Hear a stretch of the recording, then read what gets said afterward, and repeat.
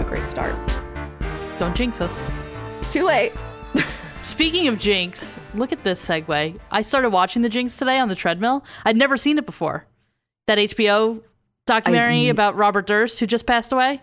I didn't know about that one. I know that Robert Durst passed away, and I know about the bullshit that has ensued, but... Oh my God, that he's going to get, like, he's not going to be, like, posthumously convicted of whatever what was her name? Kathleen was his wife? Or it was the other woman that he killed? Sure, perhaps Kathleen was his wife. I'm not familiar with his... I haven't finished the docuseries yet, so I don't know if he gets convicted of that one, but... Yeah, but Susan Berman is the victim who he's not getting convicted or posthumously convicted of her murder now. But that's... Yeah. I'm mad about it. Whatever. If you need a palate cleanser, start Euphoria. It's really good. I would. Well, and that's the thing. For those who don't know, I do writing as my gig. I do writing. I do write. I do write. But one of the things, like my beat, as they call it, is e-commerce. So for those who are interested, HBO Max is currently a yearly subscription is on sale for $12 a month instead of $15 a month if you want the one where you can see like the new movies. With which, if like this Omicron Transformers variant keeps doing what it's doing, we may have to start with that. But yeah. So I was wait until we get the whole alphabet of variants going. Oh, what should we do it like hurricanes? Where we just like give it a male, different female, every time, or just like a different name every time. Not even necessarily like male, female, but like for example, we've been doing a lot of Greek letters of the alphabet. I think let's switch it up a little bit. Let's after we get to, is Zeta the end, or is Omega the last one? I wasn't in Greek life. I think Omega is technically the last one. I also was not in Greek life, but I will say I think it's just because in Catholic school that quote from the Bible is like God being like, I am the Alpha and the Omega. I am the beginning and the end. Okay, so Omega is the end. So yes, after we pass the Omega variant, then we start going into like symbols. Then it's like exclamation point, ampersand. Yeah. Hashtag variant. Oh, God. The hashtag variant. That's going to be such a pain to like trend on Twitter. Oh, God. And it makes you grow extra ears. Hell yeah. No, it gives you 5G. Oh, God. What are they putting in the 5th G? My cat is literally like covering his ears. And to be completely like transparent, like we are obviously like we're not making fun of COVID. COVID is very serious, but at the same time, we are at a point where we're delirious and I mean, it gets to a point that like every other thing in my life and everybody else's life has been canceled. So it's just like, what are we doing here, guys? What do we have to live for? I've done everything I possibly can to be able to live a normal life. You know what? But you know what we can live for. You know what we can live for. You know what we can look forward to is this episode of this podcast, which is Crime Culture. Hey, I did it again. Hey, thanks. What are we talking about? I don't even know what we're talking about. Look at this. Yeah, that's true. Here. I'm usually you're more like I don't look at the schedule because I'm like kindly tag your spoilers. But no, we are going to talk about the Hart family car crash. Car crash. HART. Okay. Like Heart without the E. So I think everyone's got it. And also it's spelled in the episode title. That's true. It's also spelled in the episode title. That's a good point. I don't know this. I mean, just from the name of it, I don't think I know this case. You will know this case once I get to a certain point. I mean, I know I say that every time, and I guess technically, yeah, that's true. But every once in a while, I'm like, nah, still don't know it. Yeah, no, you'll know this one because I can remember talking to you about this one when it first happened. It's relatively recent. All right. But to hop right in. So Sarah Margaret Gangler was born the eldest of 4 children on April 8th, 1979, and Jennifer Jean Hart was born the eldest of 3 children on June 4th, 1979. And the two both grew up in South Dakota, with Jen's family living in Huron and Sarah's in Big Stone City, though some sources say that Sarah actually grew up in Ortonville, Minnesota, which is a nearby city. And that's where she graduated from high school. So, I mean, blah, blah, blah. Yeah, tell me how that worked out. It's weird when you live on the border of like a state. It's weird when you live on the border. It's weirder when you're having to go through like scans of yearbooks from like 1997 to see like where this bitch went to high school. Yeah, it seems like we're a little in the weeds about the high school part. No, that's where she went to high school. I found that bitch. I found her. All right. Yes. And I know we shouldn't refer to other people necessarily as bitches. However, I am of the belief that women are taking the word back, and also this woman's a bitch. But okay, all right. I didn't know if we were speaking ill of the dead or if this person is really a garbage human being. Yes. I don't know. Yes. Okay. Which is which? Yes. But yeah, so Jen and Sarah met while attending Northern State University in Aberdeen, South Dakota, I think is how it's pronounced. Not right. Aberdeen. I think there's an Aberdeen in Jersey too. Well, that's why, because the Aberdeens that I'm familiar with go by Aberdeen. But then again, like sometimes like a Greenwich will be called a Greenwich. So I don't know. A sandwich. So they both majored in elementary education, with Sarah specifically focusing on special education. So they're into kids, not in like the Drake way, but just like they want to focus on helping kids. Yeah. And for years, these two would tell people that they were just friends, they were roommates, and they were not roommates. Spoiler alert. And they were roommates. No, they were together and eventually decided to come out like, hey, we're gay, we're together, get used to it. Is this the early 2000s? You said they went to high school in 97? Graduated high school in 97, so yeah, okay. Early 2000s. All right. After Sarah graduated from college in 2002, Jen dropped out, and then in 2005 Sarah legally changed her last name to Hart. And in 2009 the couple went to Connecticut to get married, because that was back when same-sex marriage was not legal in the entire U.S., like the United States. It was only some states, including my home state of Connecticut. I did not know that. Yes. Most people associate it with California, and California was another one, but California kind of like went back and forth on it. And Connecticut, Vermont, I think, was another one that I can see Vermont. I can see Vermont being very open to it, but like California can get spoiled by some more rural areas up north. Yeah. Like you think of California as all liberal, but it's not the whole state. I was going to say, it's not.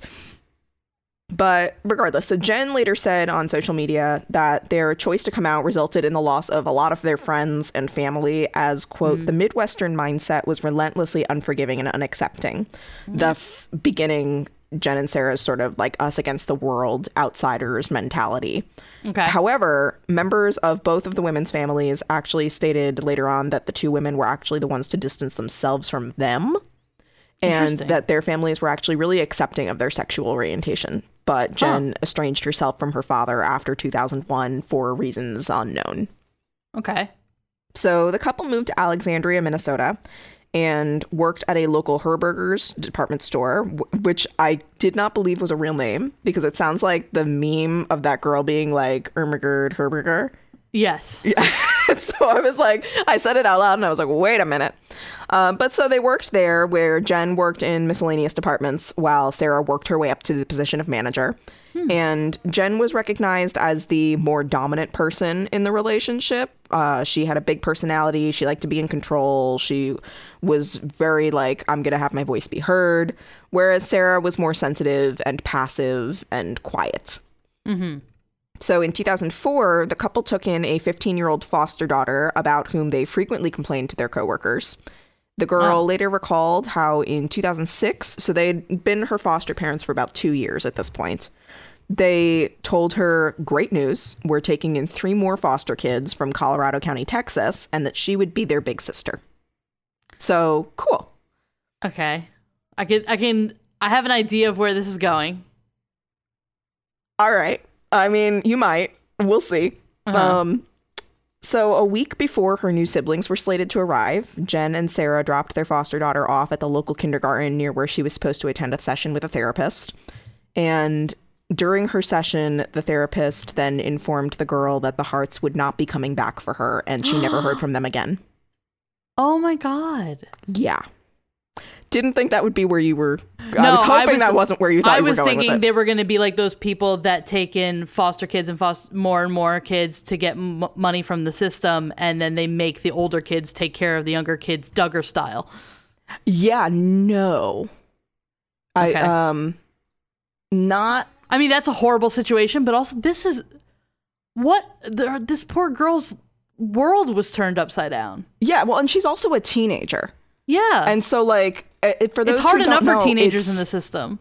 It's really hard for teenagers. I'm not sure how it is in other countries, but it's really difficult for teenagers in, like, the U.S. foster system. Yeah. Like, many of them just age out, and it's a really, like, fucked up. Yeah, it's a really fucked up situation. It's hard enough to get them placed in a foster home, much less, like, with, like, foster parents as opposed to, like, a group home, much less, like, getting them adopted. And this girl went from like being like, I'm going to be adopted with these 3 other kids to I have no one. Yeah. Wow. Yeah. So siblings Marcus, who was 7 at the time, Hannah Jean, who was 4, and Abigail, who was 2, arrived soon after on March 4th, 2006. And these are actual siblings. Yes, these are actual siblings. Okay. The trio that were coming from Texas that they were saying to her, to keep the siblings together. Yes. Yeah. Yes. But like they're the ones that they were like, hey, these are going to be your little siblings, but they all were biologically siblings. Mm-hmm. So 2 years, they were adopted in that September 2006, and then 2 years later, in June 2008, the Harts fostered 3 more siblings from Houston. 3 more siblings, but these were from Houston, Texas, not Colorado County. And they were Devontae Jordan, who was 5 at the time, Jeremiah, who was 4, and Sierra Maya, who was 3. And they were also siblings. Okay. So they have 2 sets of siblings. Yep. And for the case of these kids, so their biological mother, Sherry Davis, lost custody of them and their older brother, Dante, due to substance abuse problems in August 2006. And their paternal aunt, Priscilla Celestine, was granted custody of them, but under the condition that they were to have no contact with their biological mom. Okay. However, so Celestine was required to work another shift at her job, and she had nobody to take care of the kids. And so as a last resort, she contacted Davis and asked her to watch the kids while she was working. And a caseworker found out. Oh. Yeah. So the children were then removed from Celestine's care and put into foster care, at which point the Harts found them. However, due to quote unquote behavioral issues by Dante, the Harts only took in the younger 3 kids. So Dante was separated from his siblings. Oh. Yeah. And upon adopting Devontae, Jeremiah, and Sierra, Jen and Sarah's family was complete. And with 2 white gay moms at the helm and 6 adopted black kids, the quote Hart tribe, as the Harts, different sources said, some said that the Harts referred to them, like Jen referred to them as the Hart tribe on social media, whereas like others said that like it was friends and acquaintances who gave them the nickname the Hart tribe. But either way, the Hart tribe was born, and they were seen as the perfect model of a modern family. They are the very model of a modern major family. So while Sarah worked to support the family, Jen stayed at home and raised the kids. And over the years, Jen cultivated a very carefully curated social media presence that, like, she was like an OG influencer. Social media blogger. Families freak me out so much. Oh, this one will really freak you out. Let me tell you, baby. So she portrayed her family as socially conscious, happy, wealthy. Quick aside, they were not wealthy. They were like, Sarah was a manager at Kohl's, and that was half of their income, and the other half of their income was $2,000 a month from the state of Texas because they adopted these 6 kids. I mean, there's also nothing wrong with that, but also trying to portray that as being like this uber wealthy, like keeping up appearances. Yeah, like you don't have to do that. Like you can, like if you're making enough money to support your family, that's something to be proud of. Yeah. But they wanted to like portray a certain lifestyle. And so like her Facebook posts were filled with like videos and photos of them on like cross country road trips. like music festivals, which we'll get into, but like they just like the family was happy. The family was like, oh, like we're different and we're perfect because we're different. One person referred to Jen later on as a, quote, master poster, end quote, with her lengthy posts being filled with thoughts and feelings about like raising a happy family and the challenges of living in a prejudiced modern day society and like politics and race in this country. But it didn't really take long for the family to like have people take a closer look at their dynamic and wonder just how truthful Jen was being and just how happy they actually were. So in a telephone interview with the New York Times, Lorraine Feely, who lived across the street from the Harts, described the women as, quote, real friendly girls, end quote, but said that she didn't really know their children because their parents, quote, didn't let them out of the house very often, end quote. Sounds a little Turpin. Exactly. And when they did, she said the children were, quote, very highly disciplined, end quote, saying, quote, they'd all come down the steps single file and walk out in the yard single file, end quote. This is very Turpin family. Yeah. Well, and she thought it was weird because she said, quote, it wasn't like normal kids, end quote. Yeah, like kids there are supposed to be running all over the place, playing. And laughing, and yeah. So in September 2008... You're supposed to know if you live next door to a bunch of kids. It's going to be loud. It's going to be happy. It's going to be a lot of playing around and yelling and... Yeah. It's fighting, yeah, but... But at the same time, like, I mean, I live next door to a family with 4 wonderful children. Yeah. And it's they're kids. It's delightful. And it would be fucking weird if they weren't, like, just, you know, being kids. Yeah, my parents' house backs up, like diagonally, there's a house that has always had a trampoline. No matter what family has lived there, they've always had a trampoline. And there's always like 30 kids on this fucking trampoline. So and they're like, popcorning the shit out of each other. Yeah, just falling off, jumping out of like off the roof to it, whatever. But like, they're kids, they're elastic, they're fun.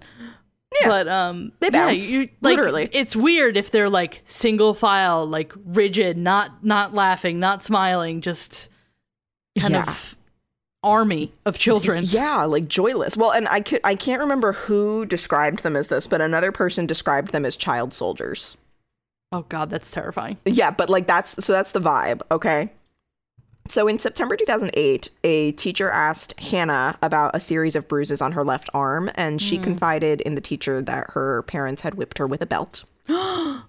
No charges were filed, but the Harts took all of their children out of the school for nearly a year before re-enrolling them the following fall.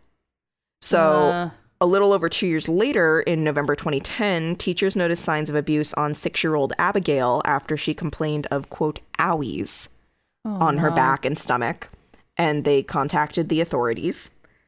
Abigail told investigators that she felt threatened by her parents and that Jen had held her head under cold water and punched her because her parents believed she had stolen a penny that they found in her pocket.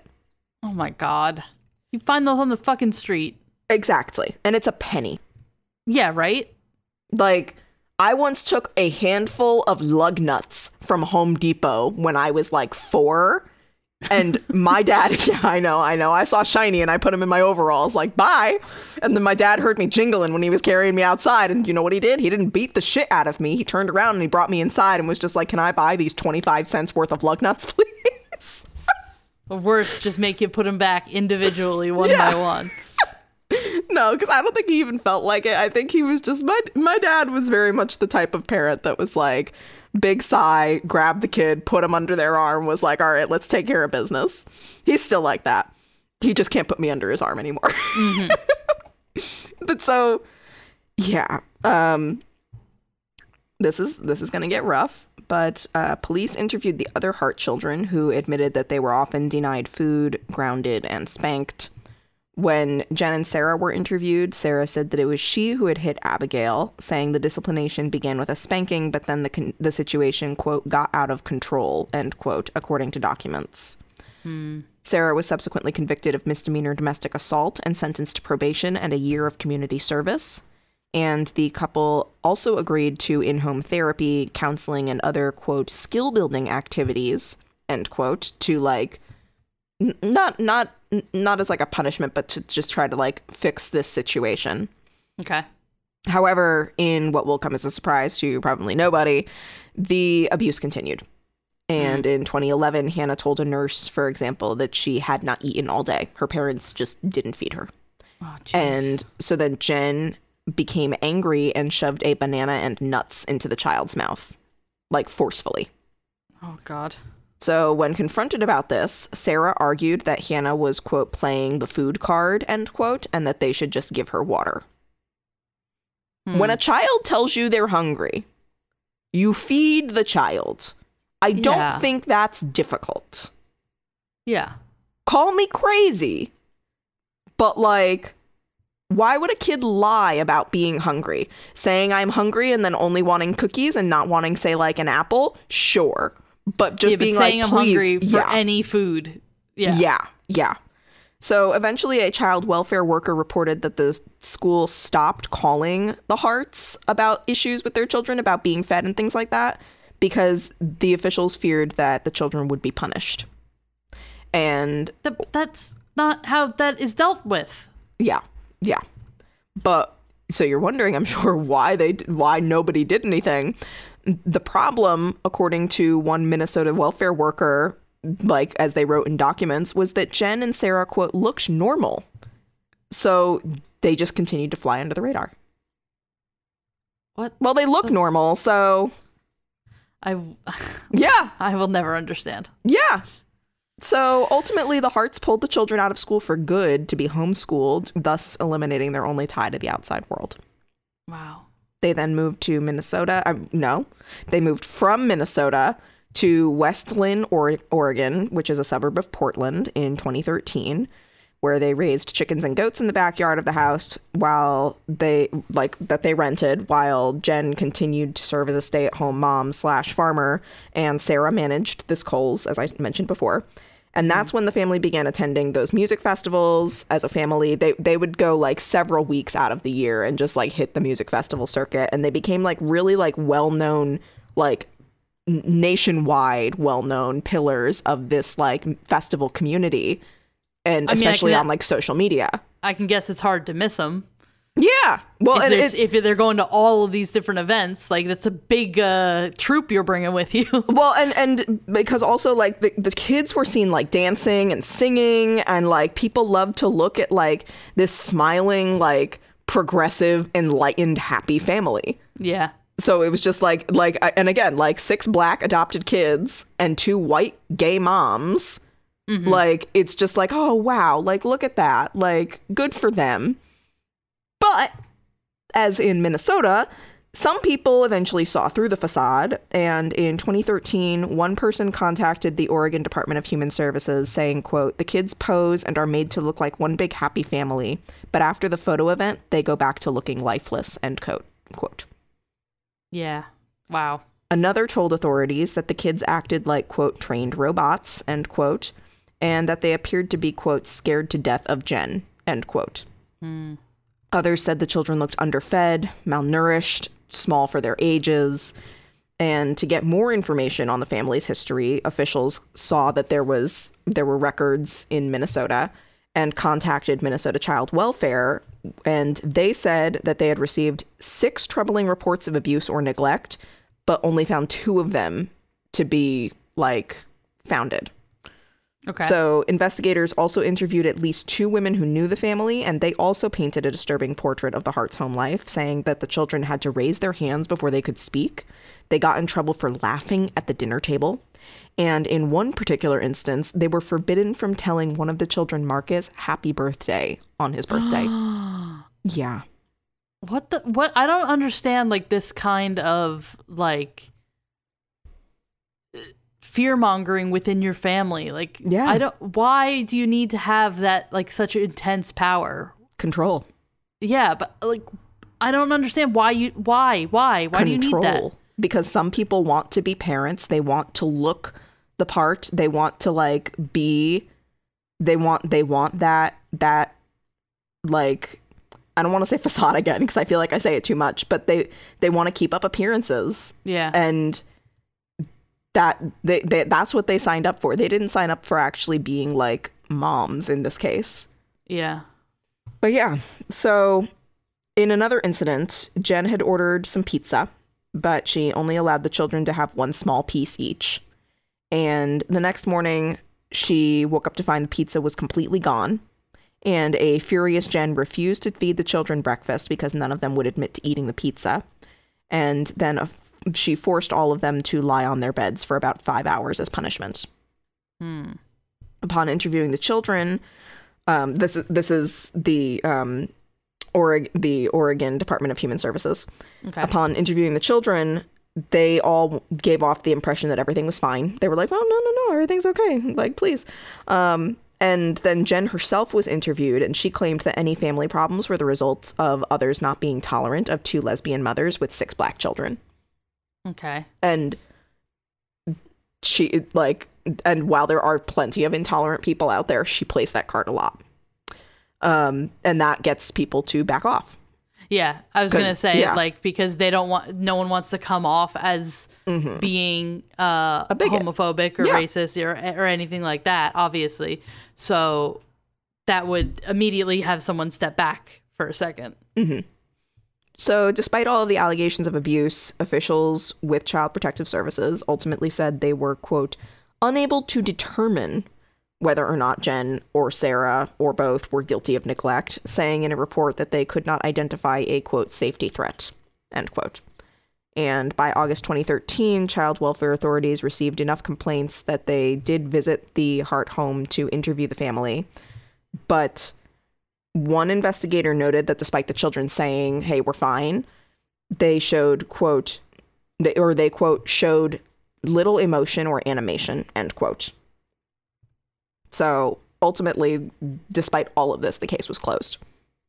Yeah, because the poor kids were probably told to, like, they would not receive any help. Yeah. Or if they said something horrible would happen to them. They were threatened by their parents. Yeah. So in a strange development, this might be one of the things that you might recognize, Haley. So one of the Hart children, Devontae, actually became nationally recognized after a photo of him at a Black Lives Matter protest in Portland went viral in December 2014.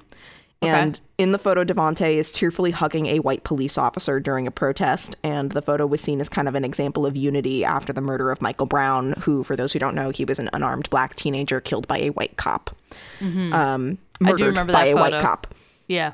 Yeah, the photo in question became known as the, quote, hug felt round the world, end quote. And if you see it, like, knowing what I know now, that kid looks terrified. He's not crying because he's overcome with emotion about how people can be so hateful. It's a cry for help. It's not even a cry for help. No, I'm saying, like, it's clearly like his mother said to him, go hug that cop for this photo op.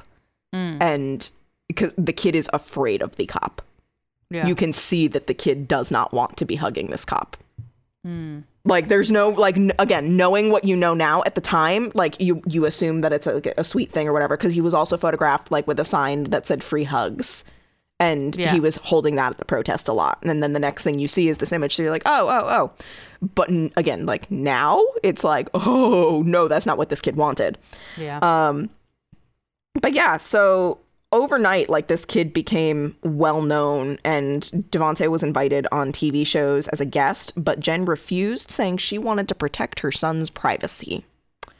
Okay. Huh. So social media mom wants to protect her son's privacy? Exactly.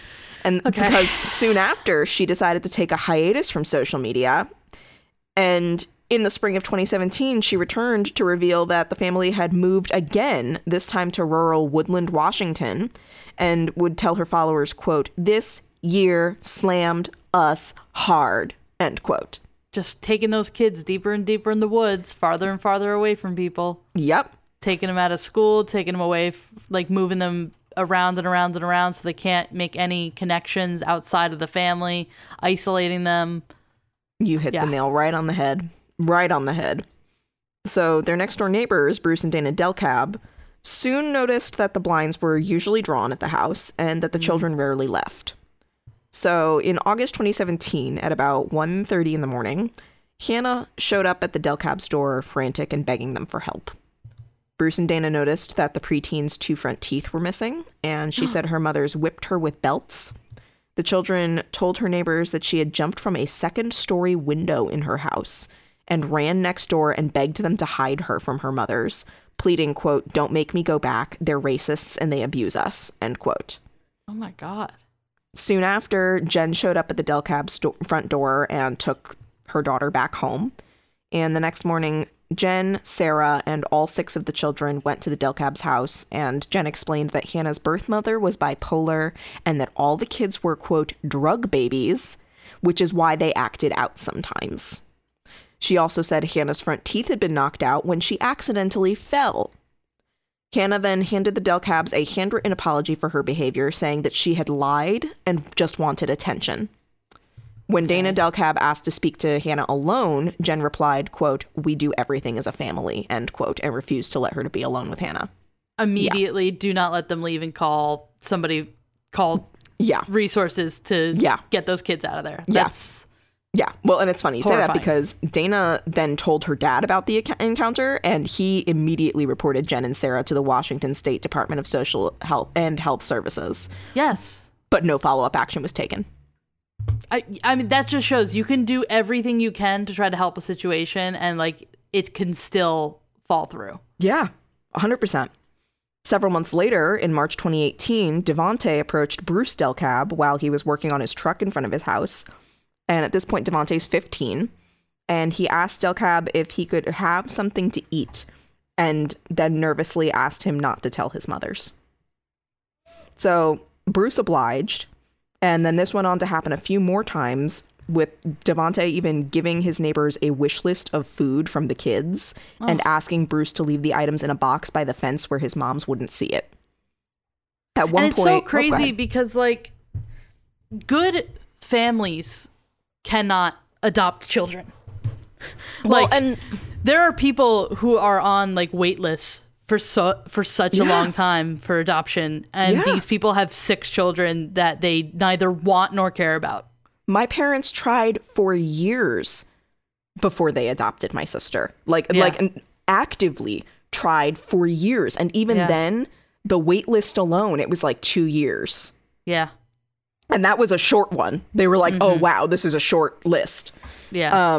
Like, it's just, and I hate to say it, but it also gives such a bad rap to that, like, stupid, like, closed-minded argument that gay people shouldn't be able to adopt.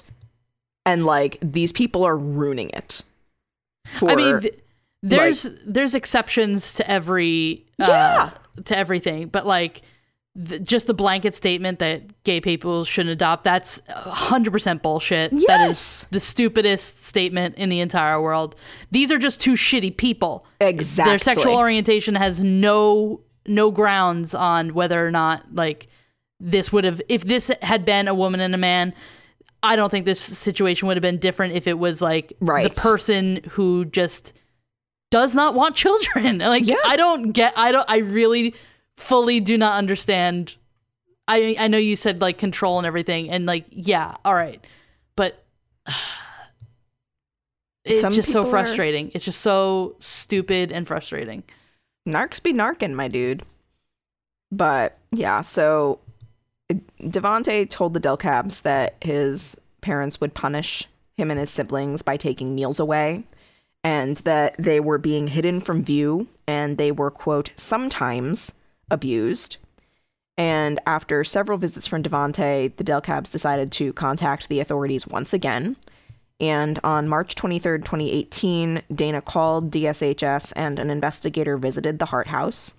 They saw a large brown SUV that appeared to be their car turn into their driveway. But when the investigator knocked on the door, nobody answered. So they waited around a bit, still no answer. So they put their card on the door and they left. The next day, on Saturday, March 24th, the Del Cabs noticed that the Hart's GMC Yukon was gone. Furthermore, Sarah had texted one of her friends, Cheryl Hart, no relation, at 3 a.m. and told her she was too sick to come into work that day and that she was so sick she might have to go to the hospital. Cheryl later called the Clark County emergency dispatchers to report that she had received disturbing texts from Sarah 2 days prior, so she called them on like Monday, but had since been unable to reach her, according to 911 records obtained by People magazine. In the call, Cheryl requests a welfare check, saying, quote, "Nobody has been able to get a hold of her, talk to her, or seen her since that text message, or her wife, which is Jen. So we're just concerned," end quote.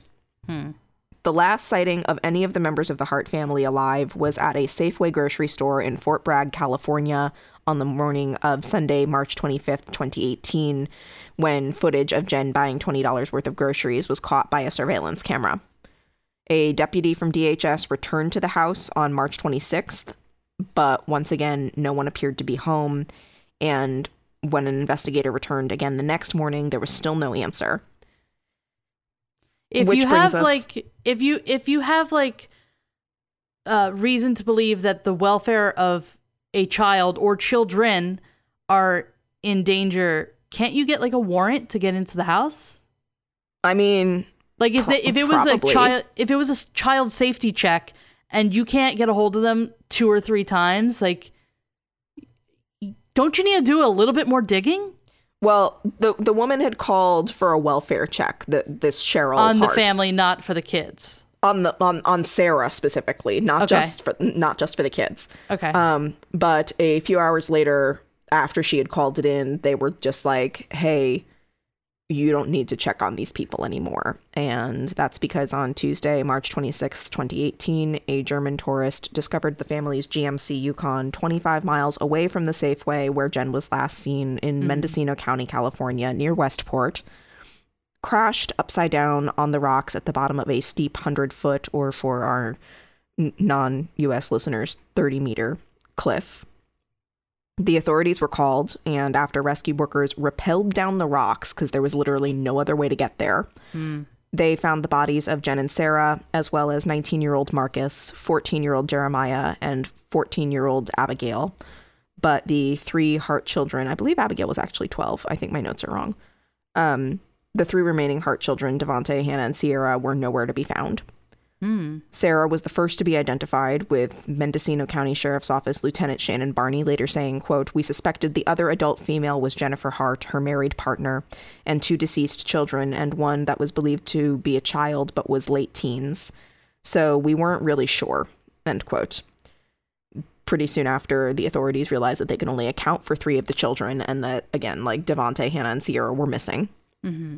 However, Captain Greg Van Patten, a spokesman for the Mendocino County Sheriff's Office, said authorities were operating, quote, "under the theory and belief that the whole family was together," end quote, at the time of the crash. At first, friends and acquaintances were shocked by the news of the Hart family's deaths. The nation was shocked. It was like seen as this huge tragedy. It was like minor celebrities, just all of them were dead or presumed dead. Yeah. But cracks quickly began to develop in the narrative that Jen and Sarah had so carefully spun once authorities began looking into the crash and the family's past. California Highway Patrol investigator Jake Slates said witnesses soon began to come forward and revealed that the children were, quote, "extremely disciplined, almost to the point of being robotic," end quote. Some reported sightings of these kids walking single file, even being told when to go to the bathroom. A friend whom the family had stayed with in California, not on this trip, but like another one, told investigators that Jen ran the family like a boot camp, and that, quote, "true kindness, love, and respect for the kids was largely absent," end quote. Ugh. According to an incident report following the murders, Sarah had allegedly told a coworker, quote, that she wished someone told her it was okay not to have a big family, then she and Jennifer would not have adopted the children, end quote. No one told them to adopt the kids. Also, what loving parent says, "I wish I didn't have my kids"? That's really what she's kind of saying here. Yeah, I mean, there's all types of parents out there and everything, but like, I think base level is you gotta love your kids. Yeah, that's the bare minimum. Yeah. So dozens of pages of reports by child welfare officials were made public that painted a picture of the true nature of Jen and Sarah as parents, one dictatorial and eccentric, the other constantly working and rarely home, and how the pair would dole out cruel punishments and regularly withhold food from their 6 children. Furthermore, state government reports later revealed that the family hadn't been shunned by their relatives because of their lifestyle, as I said earlier in this episode, but that the couple had cut off contact once they started questioning and criticizing their parenting. Interesting. Okay. In a letter accompanying the child welfare documents, Caroline Burnell of the Oregon DHS said, quote, "We believe the release of these records may help avoid future tragedies," end quote, and that the department, quote, "continues to strive to improve," end quote. Mendocino County Sheriff Coroner Thomas Allman told reporters that this case is a prime example of the federal oversight of abuse and should be an, quote, "enlightening moment," end quote, for lawmakers, pointing out that 5 states were involved with these adoptions and the abuse allegations of these children, and yet none took proper notice of the children's horrific living situation. Yeah. He said, quote, "Where are the systematic failures that possibly could have prevented this? We do not have a national database for child abuse allegations," end quote. Which is true. When authorities entered the Hart home, Slates said it appeared clean and orderly and that it had been newly remodeled.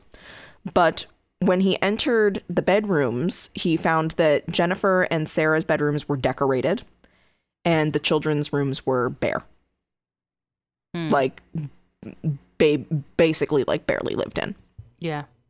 Investigators also noticed that the family's luggage and even their toothbrushes had been left behind despite being gone from the house for days. Yeah. Lieutenant Barney said, quote, "In my opinion, Sarah and Jennifer succumbed to a lot of pressure.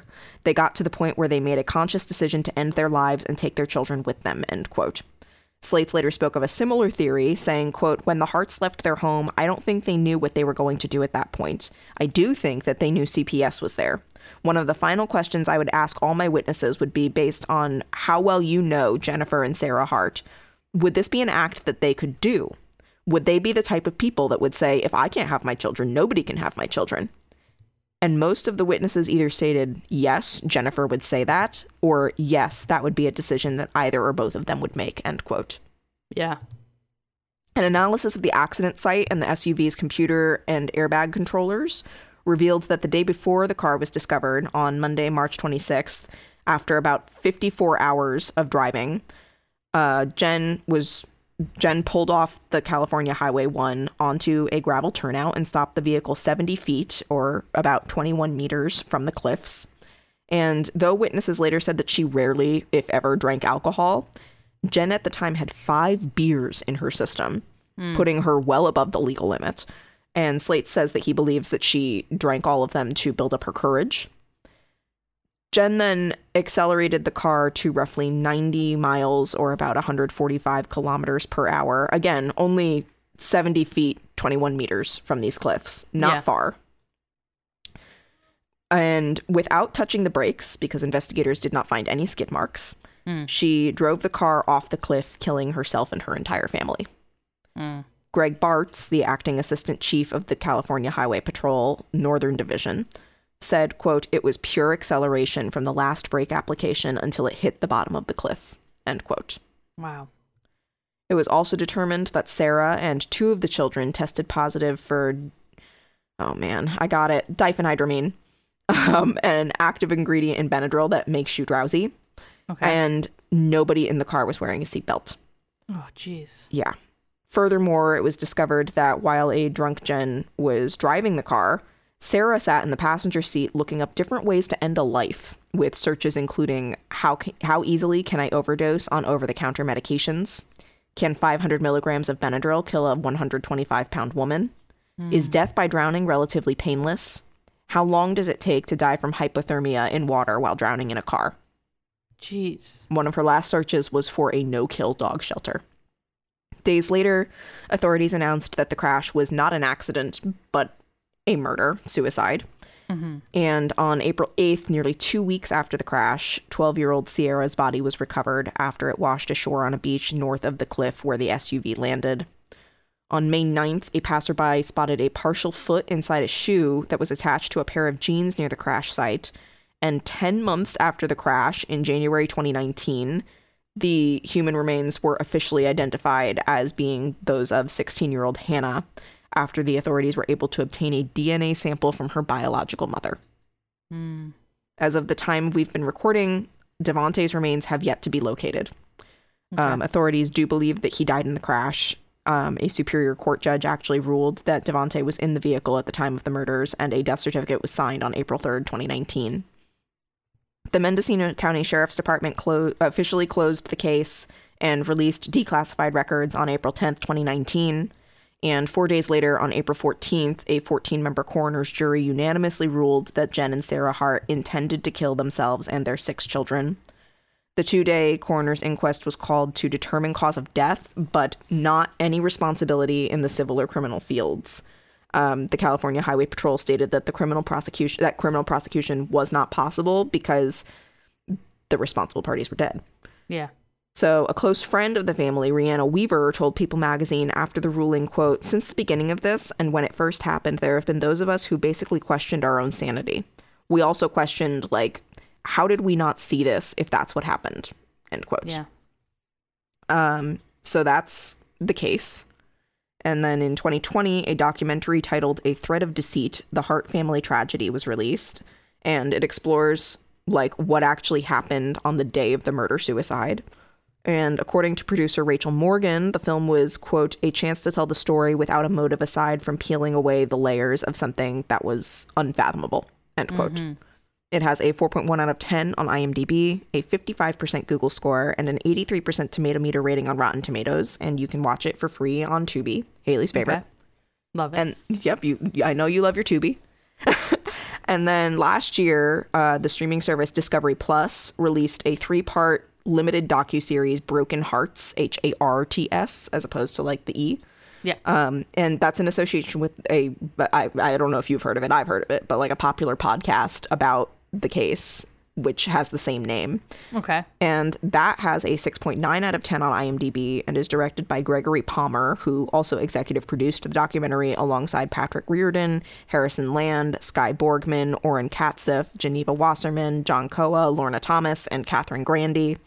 And in that series, retired Mendocino County Sheriff Tom Allman said it didn't take long for the authorities to actually like piece together what had happened in this particular case. Mm-hmm. And he said, quote, "To know that we had possibly 6 children, 2 adults, I know it was on everybody's mind of this is what we're dealing with," end quote. So that's the story of the Hart family. And I hope it's a huge bummer that, yeah, I was going to say, like, I hope that, like, if you know of some kids who seem to be like, hi Bean, not doing great, like, please say something. And this is say something. It's true. It doesn't just apply to abandoned backpacks in the train station. Like, it's very, because I don't want to say that the system failed these kids, but at the same time, had everybody been communicating, even like 3 of those kids wouldn't have even been in that situation if it wasn't for their aunt who loved them. Like, she was put in a shitty situation, and so she didn't have a choice, and they just, it was like, strikes, you're out. It starts from the ground up of like finding affordable childcare, finding like the services that like actually support people in having children. Yeah, it really instead does. of making it seem like a strain on the system. But yeah, well, and then like for Devontae, Jeremiah, and Sierra, like their poor brother Dante, that like he survived because, as awful as this sounds, like Jen and Sarah didn't want him. But you know what? It sounds like they wanted kids that could be controlled, and he sounded like a kid that couldn't be controlled. Yes, 100%. Yeah, that would cause problems for their perfect little setup that they thought they had going on. Didn't fit their narrative. Yeah. But yeah, this was a not fun one. No. I would venture to say a not fun time, TM. And do you have anything positive that we can like come back on? No. I watched Encanto. That was good. Isn't that a cute movie? Like, we don't talk about Bruno, but please go watch Encanto. That'll make you feel so much better. Are there also 6 kids in Encanto? No, I think there's more. Hi, Bean. Hi. There's a lot of family members. There's a lot of family members. Please, the Family Madrigal. Like, watch that movie. That's your palate cleanser. Fuck. I think that's what I'm gonna watch after this. Okay. Because this is just a tragedy. Like, yeah. I mean, we always say it's the ones with kids. It's the ones with kids. It's always the ones with kids. And I don't know why. It's a huge bummer. I don't know why we keep doing this to ourselves. No. But I think next week our Patreon pick? I believe it is our Patreon pick. So patrons, if you're listening. Yeah, go to our Patreon. If you are one of the people, if you know, you know. If you're one of the people that gets to help pick the episode next week, go and do it ASAP so that we know what topic it is so that we have time to research. Oh, yeah, that's true too. We do it pretty close down to the wire. It keeps us young. Oh, yes. I think it's aging me. I was about to say, I was like, or it ages us. I think it's worse. We're not completely sure. Yeah, that's the Patreon. And if you want a hand in what we talk about, you can join our Patreon. You can find the link to that on all of our social media bios. The link tree's there. We're on Facebook, Instagram, Twitter. Our website is crimeculturepodcast.tumblr.com. And you can even email us at crimeculturepod@gmail.com. If you need help finding any of our stuff, let us know. Yeah, see? That, I think. I have no idea. I'm still trying to just hi Bean. I know he woke up midway through and he's been chirping. That's okay. Felix was doing something real weird, and I thought, like, in the reflection of the base of my monitor, it looked like he was having a seizure, and I just had a mild heart attack. And no, I don't know if anybody else's cats do this. Please let us know if your cat tries to, like, rip their fucking claws out of their feet. Not biting their nails. I'm talking yank. Yeah. Like, I can hear it. He does it constantly. But anyway. Go to all of our stuff and say hi. Yeah. And tell your cats, and tell your dogs, and everything. Tell your pet iguanas we love them. Yeah. Tell them all. Just be like, oh, our friends love you. And they'll just be like, we know. All right. Yeah. I guess that's what we're going out on. I guess this is how we're going out. This is what takes us out. All right. Bye. Bye.